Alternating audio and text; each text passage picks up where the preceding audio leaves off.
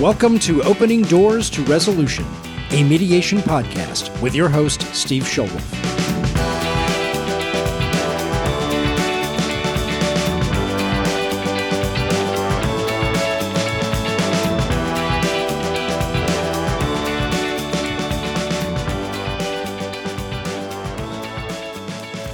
Thanks, Phil. This is, and I can't believe it, we're at episode 10, Judicial Prerogative, Wearing a Robe in the Time of COVID. So I've been told I should remind my listeners that they can go to my website, schulwolfmediation.com, where they can check out articles, play resolution roulette, and get past episodes of this podcast. I even have video clips of me in my former litigation days arguing a case to the Indiana Court of Appeals. In that case, I had the pleasure of working with my next guest. It's been a while, and since then I've moved to Texas, and he now has a seat as a judge in the law division of the 18th Judicial Circuit in DuPage County, Illinois. Phil, let's welcome to the podcast the Honorable Judge Brian Chapman.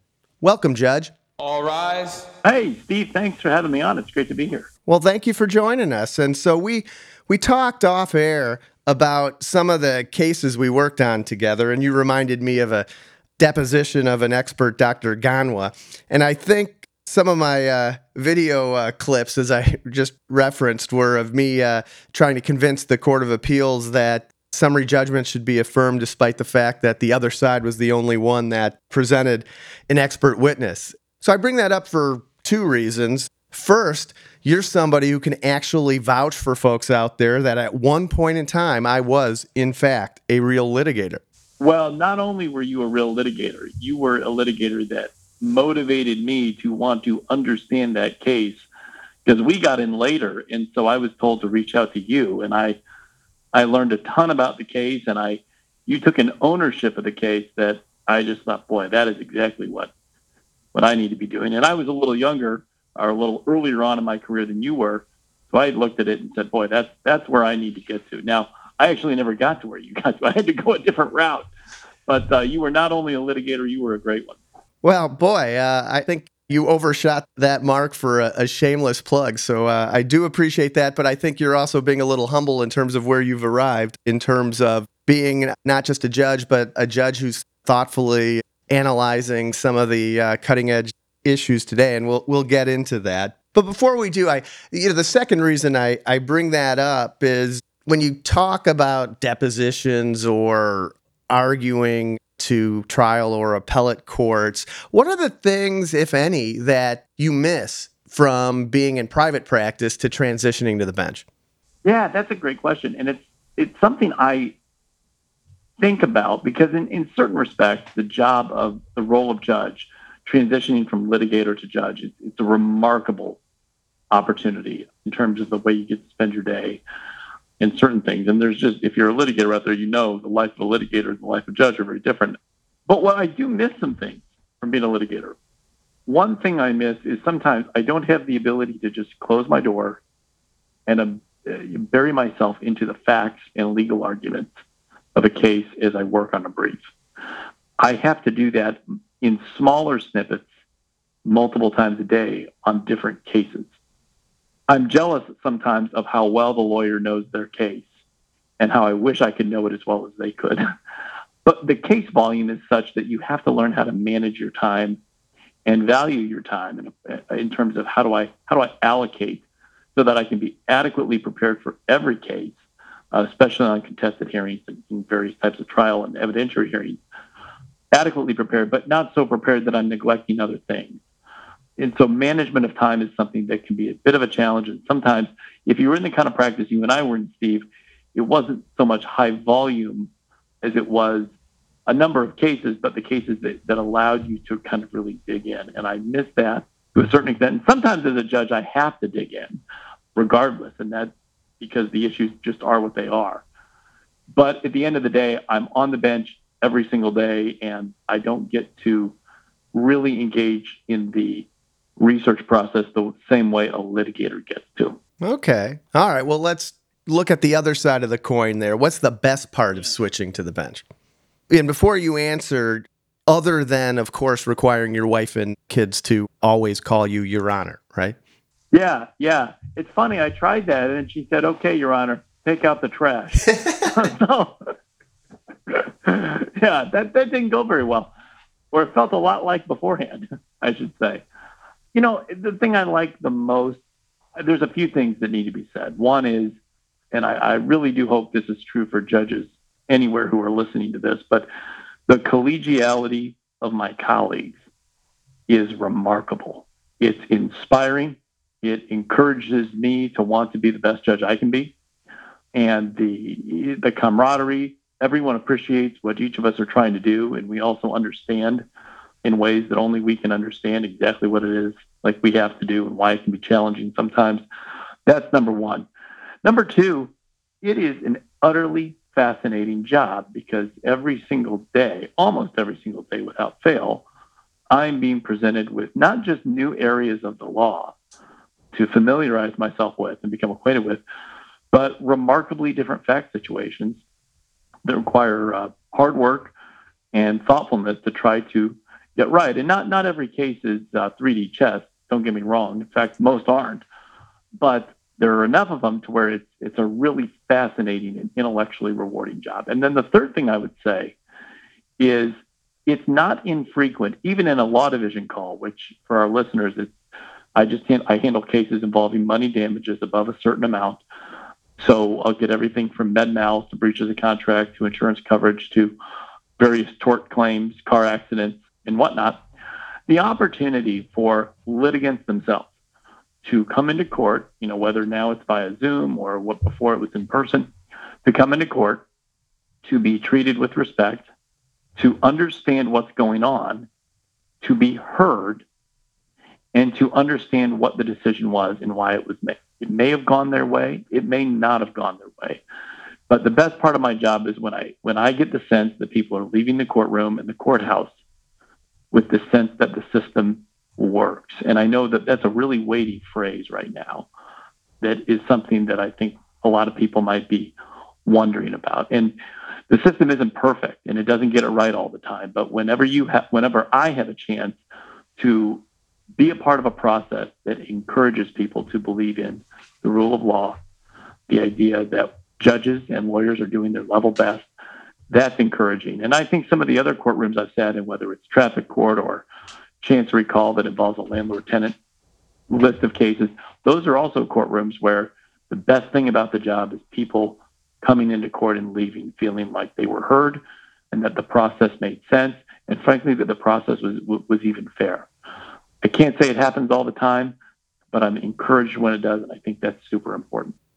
I think that's, for listeners, that's a great insight in terms of what your perspective is, both of being a judge and kind of your role in the entire system. And I think really it helps you and the system itself be a self-fulfilling prophecy, because if people have comfort that those working in the system, the judges, are working hard to get it right. They're human. They might make mistakes at certain times, but that they care about it as much as you just, illustrated. More often than not, when somebody cares about it, it's going to lead to, more correct decisions and a respect for the institution that leads for respect of the rule of law.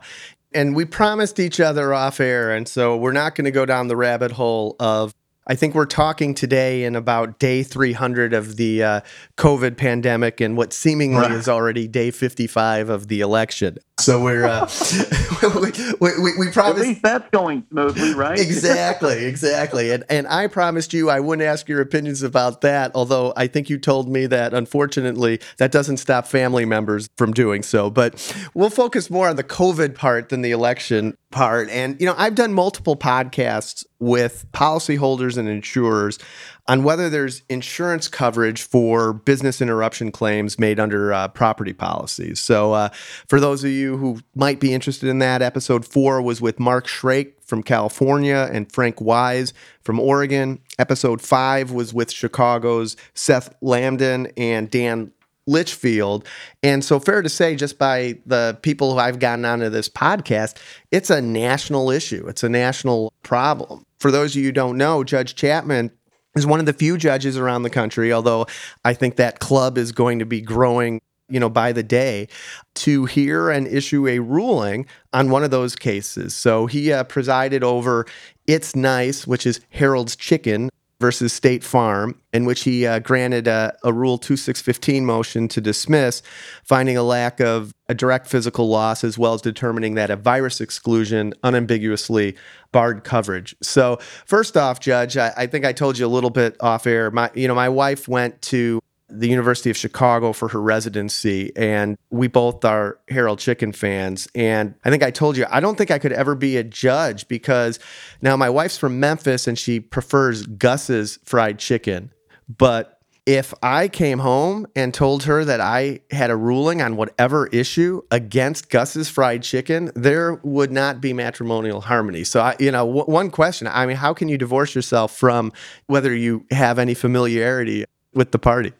Yeah. Well, again, I kind of take this sort of social contract approach to obviously if a judge has too much familiarity with the party, the judge has to, at least in Illinois, do an honest Rule 63 assessment of whether or not he or she can be fair and impartial and disclose any issue on the bench. But where I may have an affinity for a particular restaurant or shop or facility, I always think, you know what, the best way for that place to thrive is in a society in which the law simply is applied without favor or curry. So that's really how I do it. Now, if I have to admit, if a Kansas City barbecue establishment was put in front of me, that might be a bit of a problem because I am from Kansas City, and while your wife may love Memphis fried chicken and probably Memphis barbecue as well, my ties to Kansas City barbecue run awfully deep. So that would give me a real problem. Okay. Yeah. Well, and not surprisingly, my wife's Memphian roots also, she has her barbecue favorites. Everything has to be dry rub here. Yeah. and St. Louis cut, no baby back. Well, look, I don't want to ask you for a lot of details about the Harold's Chickens case, but rather as a judge, do you feel any added pressure or excitement when you see a new and important issue that's being resolved by judges around the country, creep into your courtroom? Yeah, excitement. I don't know if I use the word excitement. I suppose that's probably fair. But I'm wondering if maybe a more accurate word is urgency, or you've got not just a question on a contract in a case like that, but you have, when you get cases that involve sort of almost like public policy kind of, there's a pandemic in that case, you want to know, okay, you understand that this issue is being addressed by state and federal courts throughout the country in a fairly rapid basis. It does kind of get the blood going a little bit. I think that's fair to say, just to make sure that you as the judge are in step with the issues that are being presented, not just in your case, but to the extent they're being presented in other courts. You want to see what those other courts are saying, because while they may not be binding, and oftentimes aren't, courts are looking for guidance, not just from the litigators, but from other courts who are being advised by other litigators as well. We, at the trial court level, at least in state court, we don't get, amicus briefs, right? Like we aren't getting friend of the court briefs that hit every angle under the sun. So on an issue like this, that's kind of cutting edge, and we really don't have a body of case law to guide us. And that is not to say that the case law is necessarily devoid of providing real guidance already, but you don't have this kind of a scenario. You do want to see what other courts are doing. So there is an energy behind, in this case, my analysis of this issue or any other issue. There's some class action issues in Illinois that are bubbling up that we're seeing kind of race through the court system that require the same kind of intensity, because I want to make sure I'm capturing, just as the lawyers want to make sure that they're providing the court with all the relevant authority and all the opinions addressing the same issue. I want to make sure I have those available to me as well. So the short answer is yes, there is an excitement, but at the same time, I still want to understand my role. And my role is not to address what is outside of my courtroom. My role is to decide the case in front of me. On the other hand, I think, without thinking about any case in particular, but just more generally, if you're a judge who likes every decision you render, you might not be a very good judge. And Neil Gorsuch actually said that at his confirmation hearing. So that's Justice Gorsuch for you. I think the Gorsuch quote, made me think about your transition, from private practice, in the sense of, he's saying you're not a good judge if you think every opinion you've ever written is legal prose and, should go in textbooks, right? Or is exactly how you'd like the outcome to be. Right, exactly. And I think that, like I said, I think there's some layers on that, because on one level, I think just as a human practical element, you say that, and I think it just humanizes somebody on the bench. Because if we're honest, I would say the same thing just as a lawyer, right? I mean, the briefs that I wrote in one case, for whatever reason, just might have been objectively better than this other case. And, sometimes you can't even put your finger on why that is, but all cases, all arguments aren't equal. But somehow, going back to the rule of law, when it comes down from somebody in a robe, it almost is supposed to be that way. But, the fact that you might not, just on how you analyze something, you might look back at something 10 years later and say, well, maybe I would have, looked at it different. But I think the other layer that you were kind of getting at is, by calling balls and strikes, you're just deciding that contract issue that's in front of you. And, you're not the legislature, you're not overstepping your bounds. And so sometimes it might be frustrating that you really just have to decide that limited issue. And there might be, the world might be a better place if legislature or the law was different, but in a way that is just completely irrelevant to the issue presented to you. I don't know if that was kind of what you were getting at. Right. Obviously, it sounds nice and clean to the layperson, perhaps, when someone says, well, a judge just calls balls and strikes and I just apply the law to the contract. And, someone might be able to get on with that and say, yeah, that sounds reasonable. I can co-sign with that. That's what we want. But there's this great dialogue between Justice Breyer and Justice Scalia. And I know I referenced 3 Supreme Court justices in the last 5 minutes, and I'm nowhere near that. So I don't think about my job in terms of like, well, what would Breyer and Scalia or, Gorsuch or, Well, you need 2 more justices to get your opinions affirmed, okay? So there's got to be 2 more right. justices in your future. They had this great dialogue for the benefit of high school students some years ago, the 2 of them. And they talk about how they resolve cases. And Scalia takes sort of I look at the text and the history of the text, and that helps me. Breyer makes this very fascinating point when he says, well, that's great in easy cases. But a lot of times the text and the history doesn't actually answer the question that's actually in front of us. And so he says, here's what I then look to in addition to help me find the underlying value and whatnot. And Scalia comes back and says, well, yeah, but really, you can do more with what I say. So they have a genuine debate about that. But the reason I bring that up is the calling balls and strikes works, or it seems fairly straightforward, when text is clear, when the contract is clear. But oftentimes, whether it's a contract or whether it's some other kind of document, and the judge is asked to find that one interpretation is reasonable and the other is not, or the judge finds that there's more than one reasonable interpretation, that's where I think, judges either get into trouble or get accused of, it can be both sometimes, of saying, okay, well, what else am I going to consider in order to resolve this?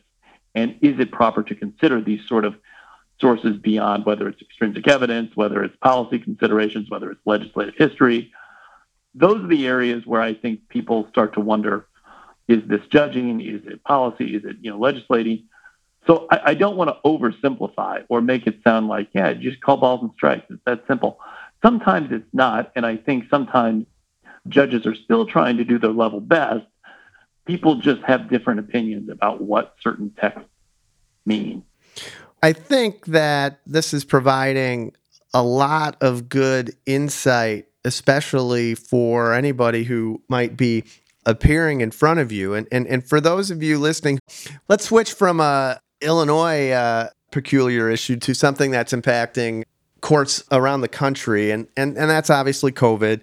Episode 8 I did with Matt Fisher, who's a defense attorney who has a national trial practice. So he's been, I think he said, in like 30 states.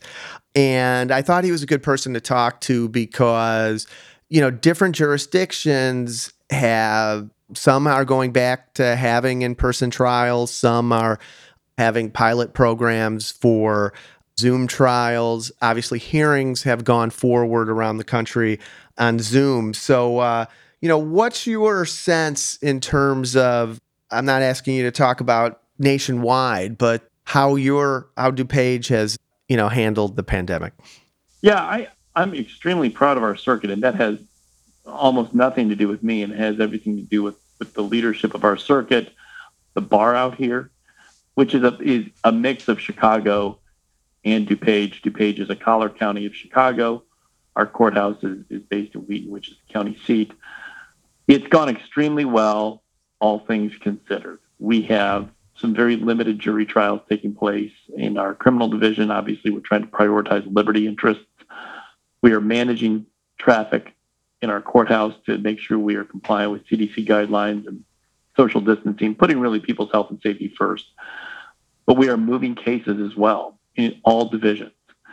And the efforts that have been made by really the administrative staff, really even just importantly, the support staff at the courthouse has been remarkable. So in my division, for instance, a decision was made, all proceedings are remote through Zoom. And so when you have a division where money damages is the only issue, we're trying to move cases because those cases can't just sit. People deserve resolution both on both sides of the V. On the other hand, if we've got liberty interests or we have family law issues that involve parenting, custody issues, prioritizing those, figuring out a way to prioritize those to make sure that those cases can keep going. Money damage jury trials are happening starting next year. We do have limited bench trials going on our division right now. Everything else is happening through Zoom. And it's really remarkable. And I think the bar would, by and large, concur. Everything is running. It's running smoothly. I think schedules are more available for parties because of the Zoom capabilities. I don't think Zoom is without its own cost, though. I think there's something to be said for the majesty of the court.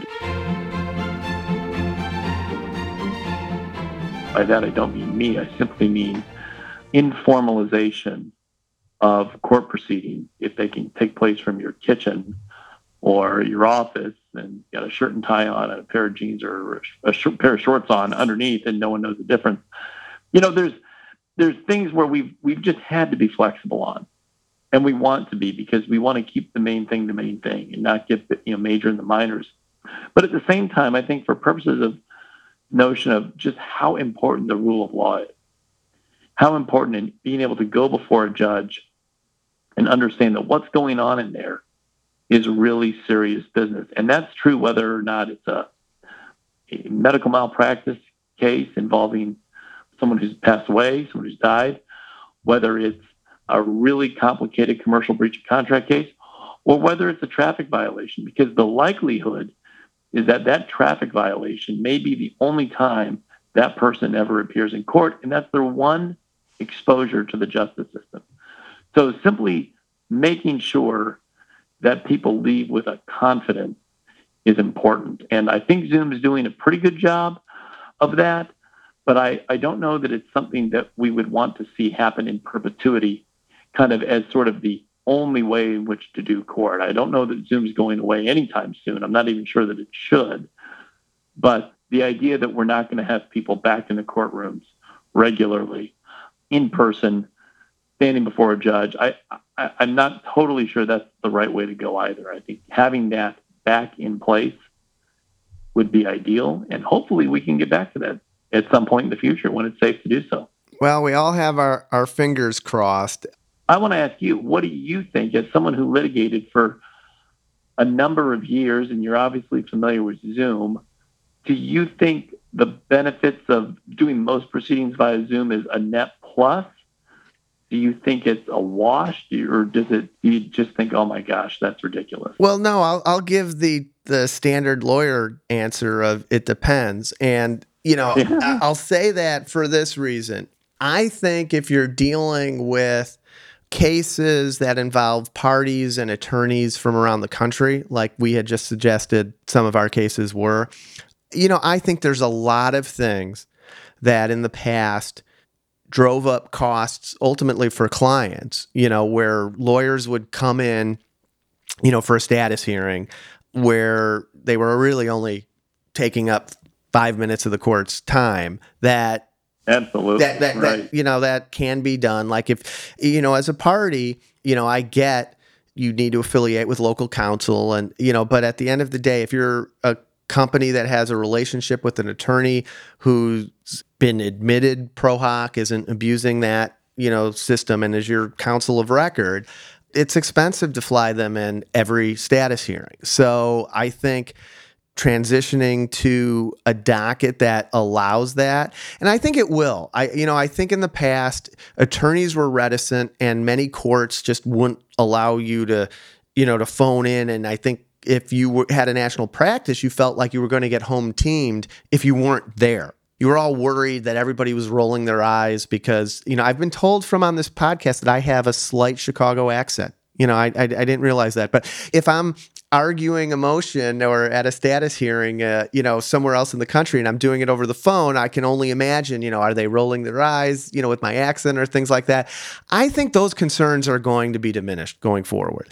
Now, that being said, I think once we get to trials, there have been, and I talked with Matt Fisher about this, for those of you who, are interested, there's been some imperfections. And as he said it, he just said, as a trial attorney, you have to recognize that things are not what they were and that things are not going to be as perfect. And it will be up to each jurisdiction to decide how far we can stray away from what we were doing pre-Zoom. And so the example that he does a lot of asbestos defense cases. And there was a California case that made national news a little bit where some clerk on accident, the judge wanted a sidebar. And next thing you knew, the plaintiff was left alone in a breakout room with the jurors. And he had a discussion with the jurors about, like he said, to one of them who had one of those cool Zoom backgrounds, like, oh, hey, you've got the Eiffel Tower behind you. How do you do this? And I guess for 5 or 10 minutes, and everybody, I think it's pretty much agreed that nobody talked about the case. But for 5 or 10 minutes, they were like, oh, go move your mouse there and whatever. And so defense counsel filed a motion for a mistrial, saying that was prejudicial. Ultimately, the court rejected that. But those are things that I think courts around the country are going to have to decide at what level. It's obviously less than ideal, and the defense was arguing the plaintiff had the opportunity to ingratiate himself with the jurors. But on the other hand, I think if you're going to go out and try to do Zoom trials, you almost have to recognize that that's going to happen to some degree. And it's going to change the standard about whether that is reversible error or grounds for a new trial. But I think every jurisdiction is going to be a little bit different on how they handle that. Right. Yeah, I would also add that we as a division here understand that the first 1 to 3 trials, you learn something in every trial, right? I mean, you learn more than something. You learn more than one thing every trial. But the first few trials we have in the division, once we get to a point where we can safely handle any of them, we're going to learn a ton. And there are going to be issues that we're not even thinking about right now that will come up. And so we are very mindful of that. So hopefully our mindset is we're going to proceed when we know it's safe to do so, even on a limited basis. But even then, some of the things we take for granted in presiding over jury trials or conducting jury trials in the past, everything as simple as lunch breaks to all sorts of, obviously picking a jury is going to look very different. There's all sorts of ways to do it or ways that people are thinking about doing it. Yeah, we just have to be willing to learn, and we have to understand it for the same reason your prior guest said, look, trial lawyers have to think anew. So will courts in a lot of ways. Not that the rules of evidence are any different or the rules of civil procedure are different or that it's any less a courtroom, but what the process will look like, at least for various stages, may look very different. And we have to be okay with that at least for the time being. Well, he made a point, first of all, logistically, if you look at some of the pilot programs, and there have been, and I'm sure you've got other people with you, some of your colleagues who are looking into, what the results have been from courts around the country that have actually had live trials. I think we're going to see that even if you can impanel a jury of 12 people and do that safely, you're still going to have difficulty bringing in everybody for voir dire. So I think we're going to see in-person trials before we see in-person voir dire. I mean, I think that's what we're seeing around the country, is that that's being done, by Zoom. Yeah. Let me just briefly, I would co-sign that, and I can tell you that in Illinois, there are, from the Illinois Supreme Court on down, there are active steps being taken for remote jury selection, which, in some ways, if one thinks about it for a second, that could actually simplify some of the timeless issues that go on with jury selection. So it may actually solve a few problems. It's going to create a few issues that some we're thinking about, some I'm sure we're not thinking about. But you're right. That is one of the things that will have to be addressed. And I think remote jury selection is something that, and I don't want to say that's where the circuit's headed. I don't speak for the circuit, but all of these things on a much broader scale are being thought about across the country. That's exactly right. Well, and obviously the ultimate decision is going to be based on what the facts and data are concerning the coronavirus at the time you guys are deciding to open up. Well, you mentioned, the stress on the system when you have cases that languish on your docket for a longer period of times. What's your sense? I've heard from, different folks, different things. A lot of people feel that if you don't have a trial date, there's not pressure on the parties and they're not really thinking about potentially settling their cases. Do you think litigants are starting to adapt to the new normal? Yeah, I'll give you a lawyerly answer. It depends.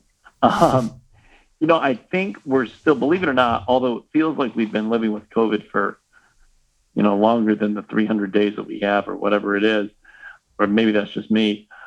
I don't know that we've had this situation long enough to totally know exactly how it's affecting the life of a case. What I will say is I have found a fair number of cases, counsel for both sides on statuses, asking for the opportunity to go to mediation before they get going on written, or before we get going on F1s, before we get going on retained experts or whatnot.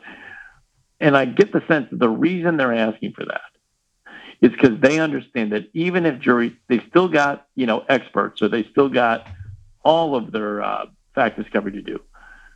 They realize that even if they move swiftly with little to no discovery disputes, the trial date they're looking at is a ways out there. Couple that with the fact that we don't know exactly where we're going on this virus. I mean, I think we all kind of, even if not spoken, all kind of assume that 12 months from now it will be better. And let's hope that it is. And we very well may have good reason to think that, with vaccines coming up, but we don't actually know that. So I'm wondering, in my mind, if parties are thinking, what, between the trial backlog and the uncertainty of COVID, a bird in the hand is better than two in the bush. I do get that sense. Parties are more willing to engage in mediation, in settlement conferences, in trying to resolve cases before more money is sunk, on balance. Now, I have heard that in some instances it has been the opposite, because there are certain types of cases that require a trial date before both sides get serious. Whether or not COVID has only made that worse, I don't know. But we are giving trial dates, and we've been giving trial dates really since, I want to say meaningfully, since June or July. Okay. So on balance, I would say most cases are probably a little more eager to try to resolve. I think certain types of cases, it's still pretty hard. So we're talking about resolution of cases. So obviously I have an interest in this answer, but has your perception of mediation, or frankly, what would make a good mediator, altered since now that you're a judge? I don't know that it's been altered, because I don't know what my thoughts were prior to. But what I can say is I think what I think makes a good mediator are a few things. One, someone who can make sure both sides feel like they're heard. Number two, can someone take a complicated situation and make it simple? In other words, you're going to tell me your version, your story. I'm going to tell you, listen, this is what a judge or a jury is going to hear. This is what this case is about.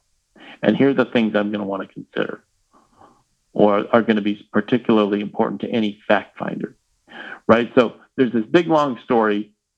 Can the mediator basically retell the story to them, emphasizing the points that are of critical importance, and in so doing, demonstrate the strengths of the other side as well as the other side's weaknesses? And has the mediator demonstrated familiarity enough with the facts and the record that's currently in existence such that he or she should be taken seriously in terms of what they think makes sense, what's a reasonable settlement range, what a case should resolve for, and the like? Relative strength on summary judgment, potential dispositive motions. Has the mediator done the work? I think once a mediator establishes that, I think parties don't go to mediation for posturing all that often. It happens, but I think most of the time, if we're going to spend money, I think the parties are looking to get it done. And so those are the things that I think, make a good mediator based on what I see parties wanting when they ask the court for any advice and when they talk to the court about why a case isn't settling. They want to know, what's this going to look like in front of a jury? What are my strengths? What are my weaknesses? And do you know enough about my case that I should take you seriously on what you just told me in regards to those things? Does that make sense? Oh, no, I think so. I mean, there's no question that a good mediator needs to be able to develop a rapport with parties. And one way to do that is to show that you understand their case. Now, it requires some preparation, both on the side of the parties and the mediator, to, have the mediator, like you said, in terms of a judge, there's times where no matter how hard you work, you're still not going to know the case as well as the attorneys. They've been living with that case. And so the mediator has the same type of issue. But I think that if you get to the point where the parties respect that, he's aware or she's aware of, this issue, I think that always helps. Okay, Judge. So have we missed anything? Before, as we do on this podcast, we play a little game. I do want to make one correction. I do have the wife and kids, but my black lab at home would be remiss if we did not mention him. He's 1 year old, and the first thing I'll do when I get home is I will probably walk the 1-year-old black lab. Excellent. And so what's the name? Moose. I joke with my family that Moose is the only one who listens to me. Let's do the game. All right, let's do the game.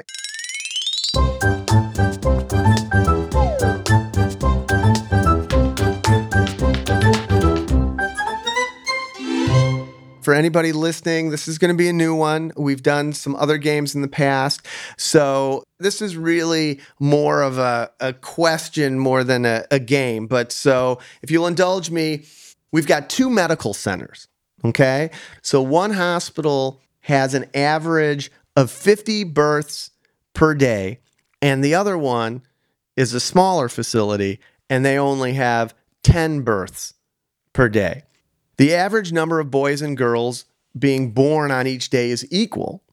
How often will each hospital expect more than 60% boys on a given day? So I'm not going to ask you to calculate anything. I'm giving you 3 options.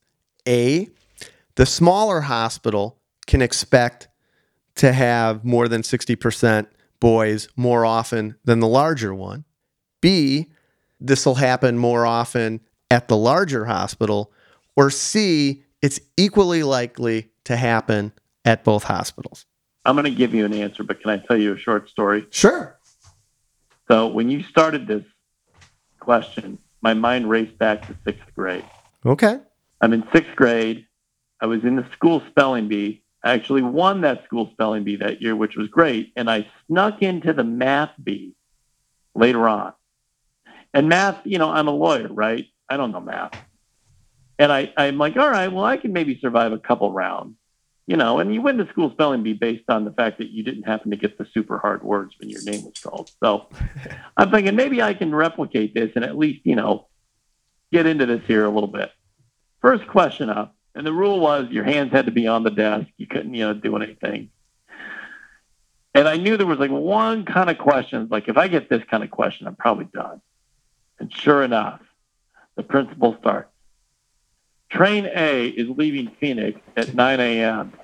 And I'm just like, oh no, it's completely over. Train B, because for whatever reason, these questions just absolutely drove me nuts. And instead of like giving the old college try with no effort, I just looked at him and I said, I have no idea. So I wanted to say to you, oh no, I have no idea. But you've given me options. I have. It's multiple choice. Without giving it much thought, by that I mean any, I'm going to say C. That they both have the equal probability. Right. Okay. And so if it makes you feel better, that's what most people say. So I think you're laughing because you realize the next step is most people are wrong. Yeah. You can get pretty far in life, Steve, if you get on with most people. Well, yeah, I'll tell you. And actually, but so this is about the third or fourth of this type of game that I've played. And you, first of all, regardless of whether you were correct or not, yours was the best answer. Okay. I mean, the history of you going back and the spelling bee, the math bee, I mean, that was awesome. But most people, when presented with this type of question, if they don't know the answer mathematically, lend themselves to what's called the equal probability bias and convince themselves that two outcomes are probably about the same because they haven't calculated why that's not the same. So that's their default assumption. And so while I've presented different games, many of them have kind of led to the same point. But there is actually the mathematical rationale behind this is something you're probably familiar with. Somebody who did do some insurance work. The key to knowing the answer to this is the law of large numbers. It's actually why insurance works, right? I can take premiums from millions of people and I know there's going to be some bad outcomes, but the more people I have, the more I'm able to distribute the risk. It's kind of the same way here. Here's how I look at it. You had the smaller hospital only having 10 births a day. So if you think about it, let's say it goes girl, boy, girl, boy, girl, boy, girl, boy, so that you've got 5 girls and 4 boys. You only need that one last one to be so that you've got the 6th boy. Whereas if you've got 50 births every day, the ratio needs to be 30-20. So if you look at it as every individual act, you need more of those to start being grouped in a particular way than you do with the smaller hospital. So the smaller hospital is more likely to have more days in which they have 60%. So that's the answer.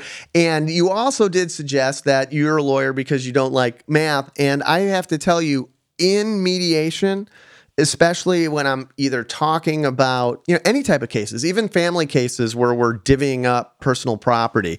At some point, I hear from the lawyers, well, can you run those numbers for me because I'm not good at math? And so the one thing that I do this for, and, there's kind of a method to my madness, is valuing complex cases. So you have brilliant attorneys who know what the law is. If it doesn't settle, they're going to effectively present evidence on their client's behalf. But ultimately, when they're making decisions about probability or about settling, we're making decisions about probability, yet oftentimes that neither the client or the lawyer has a generally good understanding of probability. So I wind up trying to use these type of games to show that sometimes we make assumptions about how likely something is, not based on correct math, but based on instinct. And oftentimes that's incorrect. And so as a mediator, my job isn't to tell people their valuation of the case is wrong, but just like I want to point out strengths and weaknesses on their legal theories or factually how they're going to support their arguments, I also try to, perhaps more than some other mediators, make them question how they're valuing the case. And at least if they're going to walk away from a settlement, it's because they have not reacted with their gut, but have gone through a more methodological exercise of assessing what their risk really is.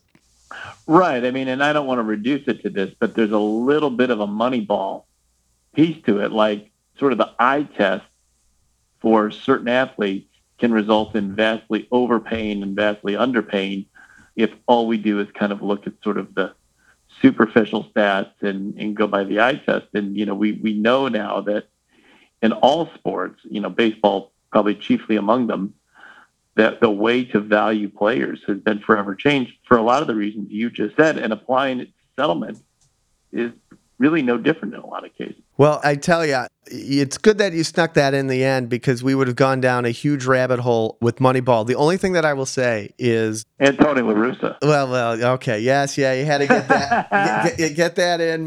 For those of you who don't know, I am a rabid White Sox fan, and I think Judge Chapman recognizes I'm probably not thrilled about their recent managerial, but we'll see. But you mentioned Moneyball, and so here's what I'll leave you with, since we've talked about our wives and dogs already. I went to see the movie. Did you see the movie with Brad Pitt? I did. Okay. Yeah. So I saw it with my wife. And so we're watching the movie, and not to be a spoiler here, but the movie's been out for a long time. The book's been out for a long time, and it's actual limitations is up. Right. And it's actual history. So we're watching, and the A's fall behind, by like 10 runs, and they make this fantastic comeback to win the game and win the division. And, my wife the whole time, she really liked the movie, and she was so excited, and she looks at me, she's like, what's your deal? I'm like, this is an actual historical event. So yes, I was aware that they were going to win that game, and she was like, oh, okay. I do think what you've said, let me just underscore what you've said and why mediators are particularly equipped. Well, at least the mediation itself is the proper place, I think, to engage in that kind of thinking about one's case. You are right in that conventional thinking is primarily what is used in thinking about how to settle cases. And conventional thinking, unfortunately, can oftentimes be not just inaccurate, but stale and lazy at times, right? I mean, it can be.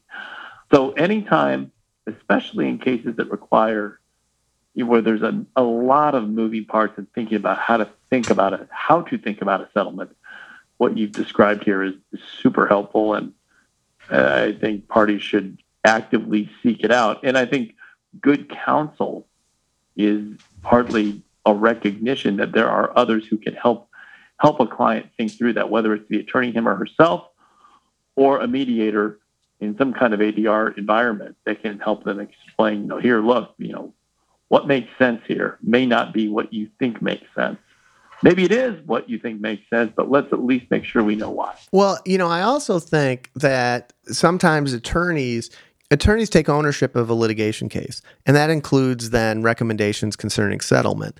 But I think that attorneys who are quick to admit that numbers might not be their strong suit really need to be open to the possibility of having more open-ended conversations as opposed to just recommendations with clients. Because I think a lot of times lawyers forget that when they're talking to a client who's a business person, well, they assess risks all the time. And so instead of just telling them you have a 30% chance and therefore the value of this case is X, I think sometimes you can have an open conversation with somebody who might actually understand assessing risks better than the attorney.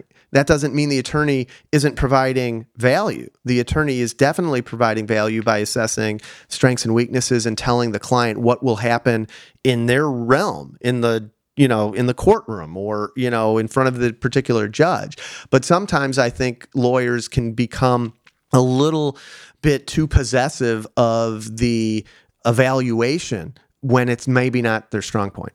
Right. And an awareness of that can lead to wise counsel. No, I agree. So, one last thing, I did this with, Matt Fisher, because I think this might, I don't know, you tell me, this might be helpful for you. One of the other biases or fallacies that I talk about is called the base rate fallacy.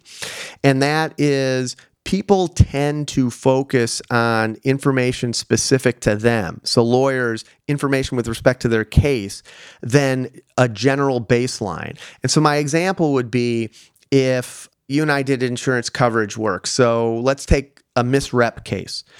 Misrep is pled a lot, but you can count a handful number of cases where somebody successfully wins on misrep. And if you're in a settlement negotiation and a party prefaces something by saying, look, I understand that in this jurisdiction, it's hard to win on this argument, but we have particularly good facts. My suggestion would be, even though they think they're being eminently reasonable and they're saying, therefore, we're only asking for a 25% discount. And that sounds like, well, 25%, that doesn't seem like a lot. The reality is if the base rate is 1 out of every 1,000 litigant wins that motion, then by asking for a 25% discount, they are saying that their case is orders and orders and orders of magnitude above the base rate. And so sometimes the way to talk to people isn't in percentages. You can talk to them in relative strength and say, okay, so is your case 10 times stronger than the average case? And if they say that and you point out, well, less than 1% of, these cases prevail, how are you getting to 25%? Sometimes that helps. So that's just, that's good. But so that's just another one of these. But like I said, before we started this game, I think we've taken up plenty of your time, Judge. We really, really appreciate you coming on the podcast. I think as people probably can tell, it was also great just to keep in touch and, talk legal philosophies with somebody I haven't talked to in a long time. So I appreciate that. Absolutely, Steve. It is an absolute pleasure just to talk to you, let alone be able to be a participant with you on your podcast. I'm glad you're doing a podcast. You're a well-rounded person who can talk about all sorts of things. Like I said, it was a pleasure to work alongside you all those years, and I wish you nothing but the best, and thank you very much for this opportunity. All right. Well, thank you. This closes the door on Opening Doors to Resolution, a mediation podcast. Please join us next time where Steve will discuss with a new guest topics related to mediation, negotiation, and resolution. Thank you for listening.